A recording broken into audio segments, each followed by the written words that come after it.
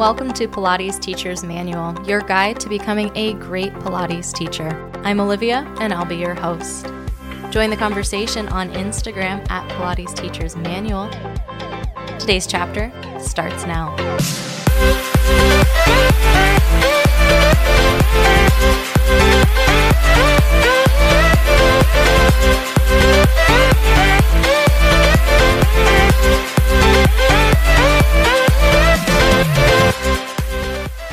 Hello, everybody. Welcome back. I've got another fantastic episode for you today about another training that I was able to take during stay-at-home adventures in Chicago, and that was a Pilates-focused bar above training. I really loved it. I'm happy to share some of the takeaways that I got from this really cool course. It is an 8-hour training, and it does give you certification in bar. I don't know how comfortable I would have felt if it was the only certification I had ever done. I feel like it was a really great complement to Pilates teacher training. So I called today's episode Incorporating Standing Exercises into Pilates because especially while we're working at home right now, if you're doing traditional mat exercises or classical Pilates mat exercises, it is a lot of on-the-ground work. And I totally get it because if you're doing classical Pilates, you may also be doing Pilates on the reformer. And unless you have a reformer, you might just be doing Pilates and it might just be mat Pilates, especially if you're doing like strictly classical work. I think that standing work is super duper important because life happens standing up. The majority of movement that we do in our lives happens while we're standing, not while we're lying down. I love doing supine work. I think that the mat, or if you're lying down on the reformer, the carriage is giving you feedback about your spine so that you begin to feel what neutral feels like with that feedback. But we don't check ourselves in neutral by lying down just as we go about our day. We do all of our stuff standing up. If you're doing any active aging work, and I love Erica Quest defines active agers as like north of 40. So it's not far in like the wild senior citizen land, like our balance starts deteriorating, or our balance starts, deteriorating sounds really stressful, but our balance is no longer improving once we hit 40. And so you can do a lot of standing balance work, which is going to be really easily transferable into daily life. Also, since this is my third month of being in stay-at-home mode, I have supine matted myself out. Like I was looking for ways to make my classes more interesting, make my classes more engaging, and standing work is just a really great option for that. And even when I get back to the studio, when I'm doing reformer classes, I may not have students standing on the reformer unless it's an advanced class, but I am going to try to incorporate some standing work. I was originally hesitant to include standing work on things like the tower or the springboard because in some ways it's more advanced. You are responsible for a lot of your joints, all of your joints in standing work. Whereas, if you're lying down, the ground is holding most of you. When you're standing up, the ground is only in contact with your feet and sometimes a very small part of your foot if you're doing things with your heels lifted. So to have a student, especially someone who's brand new to Pilates, and just have them standing, there could be wackiness happening at ankles, at knees, at hips, at shoulders, anywhere in the spine. There's just a lot of things that you have to keep track of in standing, but I'm going to go ahead and stand by. I'm going to stand by standing work as an awesome thing that we should all be doing. So the training I took from Bar Above was the Pilates focused training, which made me very happy. I actually have not done bar exercises. I don't think I've ever taken a bar class. I did take some ballet in college and some ballet when I was a very wee little person. But I haven't done any, bar method or pure bar. So my awareness, I'm aware that it exists, but I'm not in love with the method. I'm not a devotee of the method at all. I have very tangential interest in bar as a thing. But I do know that at Club Pilates, we offer a class called Control, and that is a bar fusion class where you're doing some work on the reformer and some work at the standing bar. There's like a little mini bar that is screwed into the springboard. And so I have that awareness, but I haven't done like bar. There are a lot of benefits to doing bar exercises with the standing bar, right? It's a balance tool. If you have clients who aren't there in terms of balance or are having balance concerns, they've got something right there to hang on to, which is fantastic. Also, using that bar really allows you to focus on your muscle engagement because it can take balance out of it. If you're holding on to the bar, you don't have to worry about falling over, so you can really focus on what you're doing. Vertical training with body weight is really awesome because you always have your body everywhere you go. And this is another, benefit of yoga or mat Pilates, that you're using your body weight. When you are vertical, it's a little bit less intense. So if you're doing things like push-ups on the bar, you can be at an angle, you can be engaging your abdominals, but it's not as intense as being on the mat and doing a plank, right? It also can assist you with flexibility. You can do things where you have body parts on the bar and it will allow you to stretch a little bit deeper because it's supporting your body weight, which is really awesome. It's also a posture and alignment tool, both as a person who's using the bar. It can help you find your alignment, help you stand up a little bit taller, but also as a teacher, having that horizontal bar makes it a lot easier to assess movement. It's like having graph paper, right? It like gives you a little bit of a grid so you can check people's bodies. I did talk about in a previous episode something that we discussed in the Bar Above training, and that was the stages of learning. I discussed that in the Teaching Great private classes virtually, so I go a little bit more in depth there. Definitely go check out that episode if you haven't already. But briefly going over it, the learning stages are cognitive, associative, and autonomous, where a cognitive learner is just beginning with the movement. They may not have the best body awareness. They may not know the exercises, and they're going to really benefit from basic cues that just get them in the right body position, and they'll build from there to an associative learner that is maybe more familiar. You can cue things a little bit more specifically for them. They may also benefit from a visual representation of you showing out of alignment and then in alignment. They're beginning to make those connections between their brain and their body. And then autonomous learners are very comfortable with the exercises with their body. They're going to benefit from very specific fine-tuning cues, from coordination challenges, because they have that foundation already built. So we talked about those types of learners. Depending on what type of learners you're working with is going to change the way that you cue and the way that you lead a class for sure.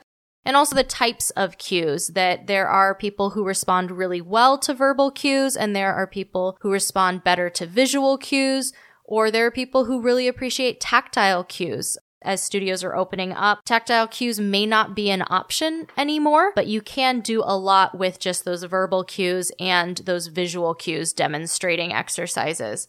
Principles of bar are pretty much the principles of Pilates. I don't think I was the only person who noticed that we're focusing on our breath, our centering, our concentration, control, precision, flow. Those are old hat principles. We know that from Pilates, and it applies to this because the cool thing about Bar Above's training is that it is contemporary bar. So what I know of bar, being from sort of this ballet-inspired movement, is that in ballet, you're in a tuck most of the time. You're not in neutral spine. You're in a posterior tilt in your pelvis. And I think the ballet is amazing, but I don't think that living your life in a posterior tilt is necessarily what we want to do or what we're going for. So Bar Above really focuses on this neutral spine and this neutral pelvis, and the control class that happens at Club Pilates that Bar Above designed is that you want to emphasize a neutral spine because we live in neutral and functional movement happens in neutral. They call the control class standing functional movement. So we are working in a neutral spine always.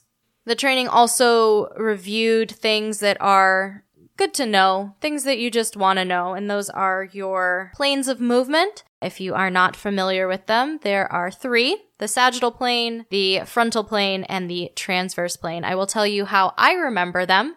The sagittal plane, I always think of Sagittarius. No, I'm not huge in astrology, but Sagittarius is that sign that is the archer, right? And if you think about the movement of drawing an arrow back, that happens in the sagittal plane. So sagittal plane is extension and flexion. So that's how I remember it. Sagittal, Sagittarius. The frontal plane would be if you cut yourself in half so that the front of your body, your face, your chest, your belly is in the front, and then your back body, your shoulder blades, your glutes, all of that is in the back. That is that plane. So that's going to be lateral movement. And the transverse plane happens if you took that piece of glass, it runs parallel to the ground and it goes right through your midsection. So that's only going to be rotation. Rotation happens in the transverse plane. Not going to lie, do not have a mnemonic at all for the transverse plane. It's just the third one and it's the only one that's left. To reiterate, sagittal plane, think Sagittarius, it's extension and flexion. The piece of glass would be bisecting you right through the center of your face. So going like right down your nose, right through your chin, through your sternum, down your pubic bone. So in order to stay anchored on that piece of glass, you're going to only be able to move forward and back. That's extension and flexion. In the frontal plane, that piece of glass is cutting off your front. So it's going like right through your ears, through the sides of the shoulders, through your hip bones so that your face is in the front and the back of your head is in the back of that piece of glass. To stay on that piece of glass and move, you would have to go sideways. So there's your lateral flexion. And transverse is going to cut you right through the middle. That piece of glass is parallel to the ground when you're standing, and that allows you to rotate. Those are the 3 planes of movement, and we always want to move in all of those planes of movement because our life happens in a combination of those things. We very rarely are just laterally flexing. We're often laterally flexing and rotating, or we're bending forward and a little bit in rotation. Like, it happens as a combination. We learn those planes of movement in isolation, but the majority of movement happens in a combination of those planes. That's just a teacher thing. So, yay. Coming up after the break, I'm going to talk a little bit more about bar is bigger than just standing exercises and some of the other takeaways that I took from this training.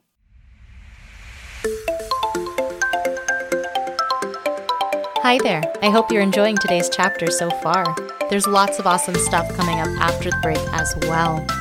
Please share this episode with your friends and followers and share the Pilates love.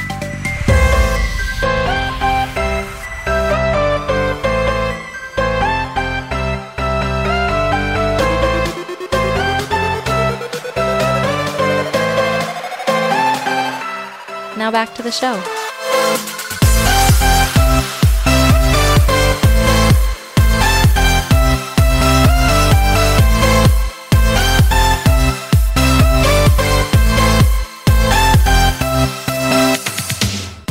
Bar exercises, of course, are not just standing. I'm harping on standing because I do feel like there's not a lot of standing work that happens in Pilates, and standing, as I have said repeatedly, is really important to us as movers and shakers in the world.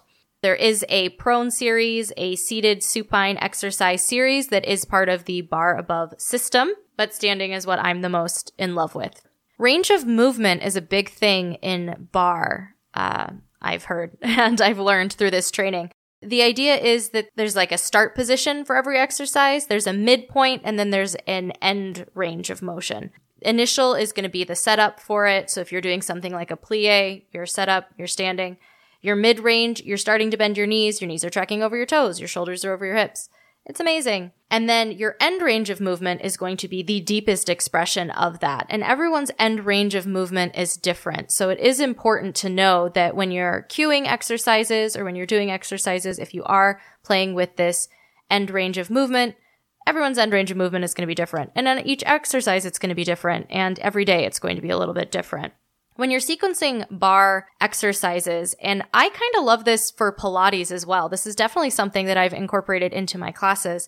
You can do full range of movement from your initial starting position to the end range of movement. You can do that as a full range of movement. You can do a half range of movement, and it could be anywhere in that spectrum. You could go from initial to half and then back, or you could go from half to full and then back there. So you can work in a smaller range of movement. Pulsing and then static holds. And those are things that don't always happen in Pilates, but they can really add challenge to an exercise. If you're doing something, literally anything, even something like footwork on the reformer, if you start working in half range of movement, if you start incorporating pulses, incorporating holds, that is really going to up the challenge. And so when you're working with things, especially an exercise that we do all the time, like footwork, you can throw that in and that makes things interesting. When we're doing stuff here, we're working at home, doing things like half range of movement, full range of movement on exercises, and everything from a roll down where you can go in and out, or a roll back, moving in and out of that half range of movement, or my favorite, static holds right at the crunchiest bit, right where you like catch yourself and you have to recruit a few more muscles to really get yourself up or get yourself down. Having holds there is really a great way to get people to tune in to the muscles that are working there, and also, again,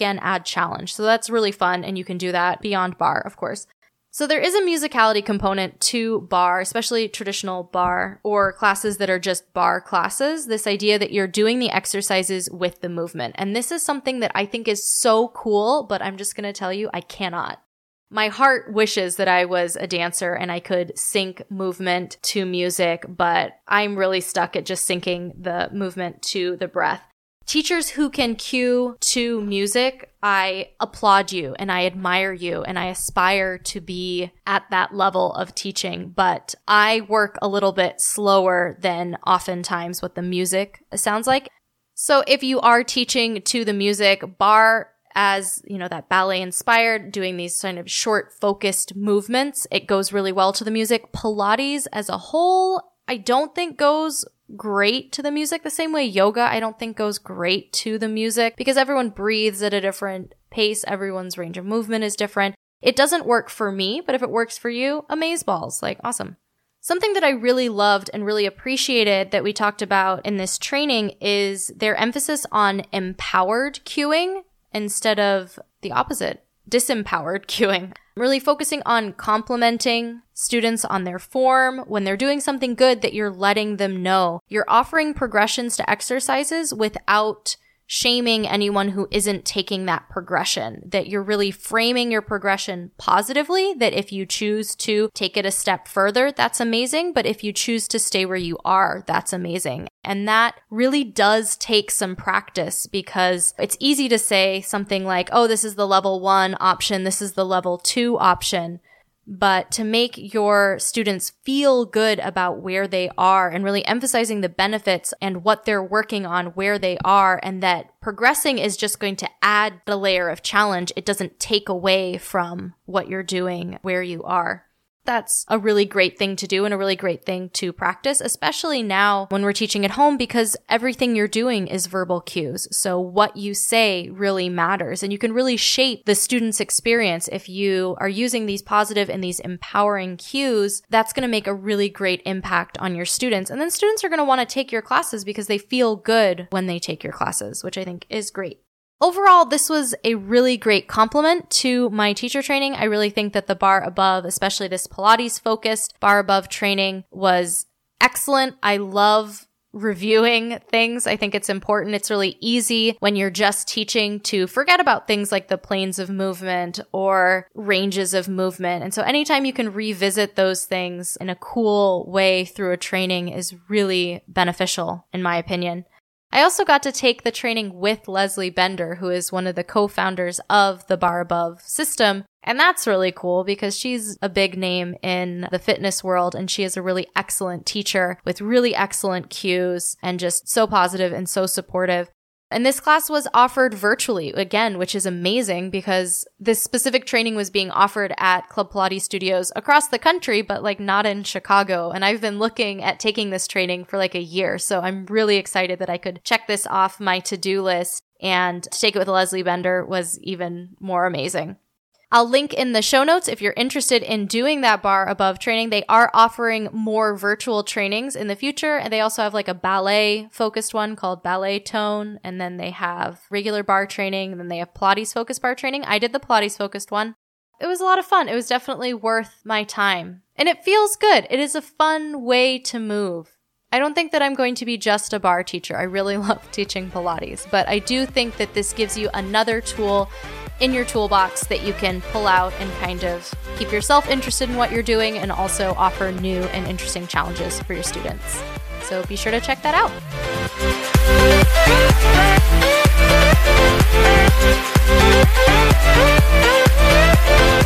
Thank you so much for joining me for today's chapter of Pilates Teacher's Manual, your guide to becoming a great Pilates teacher. If you loved today's episode, subscribe and leave a review.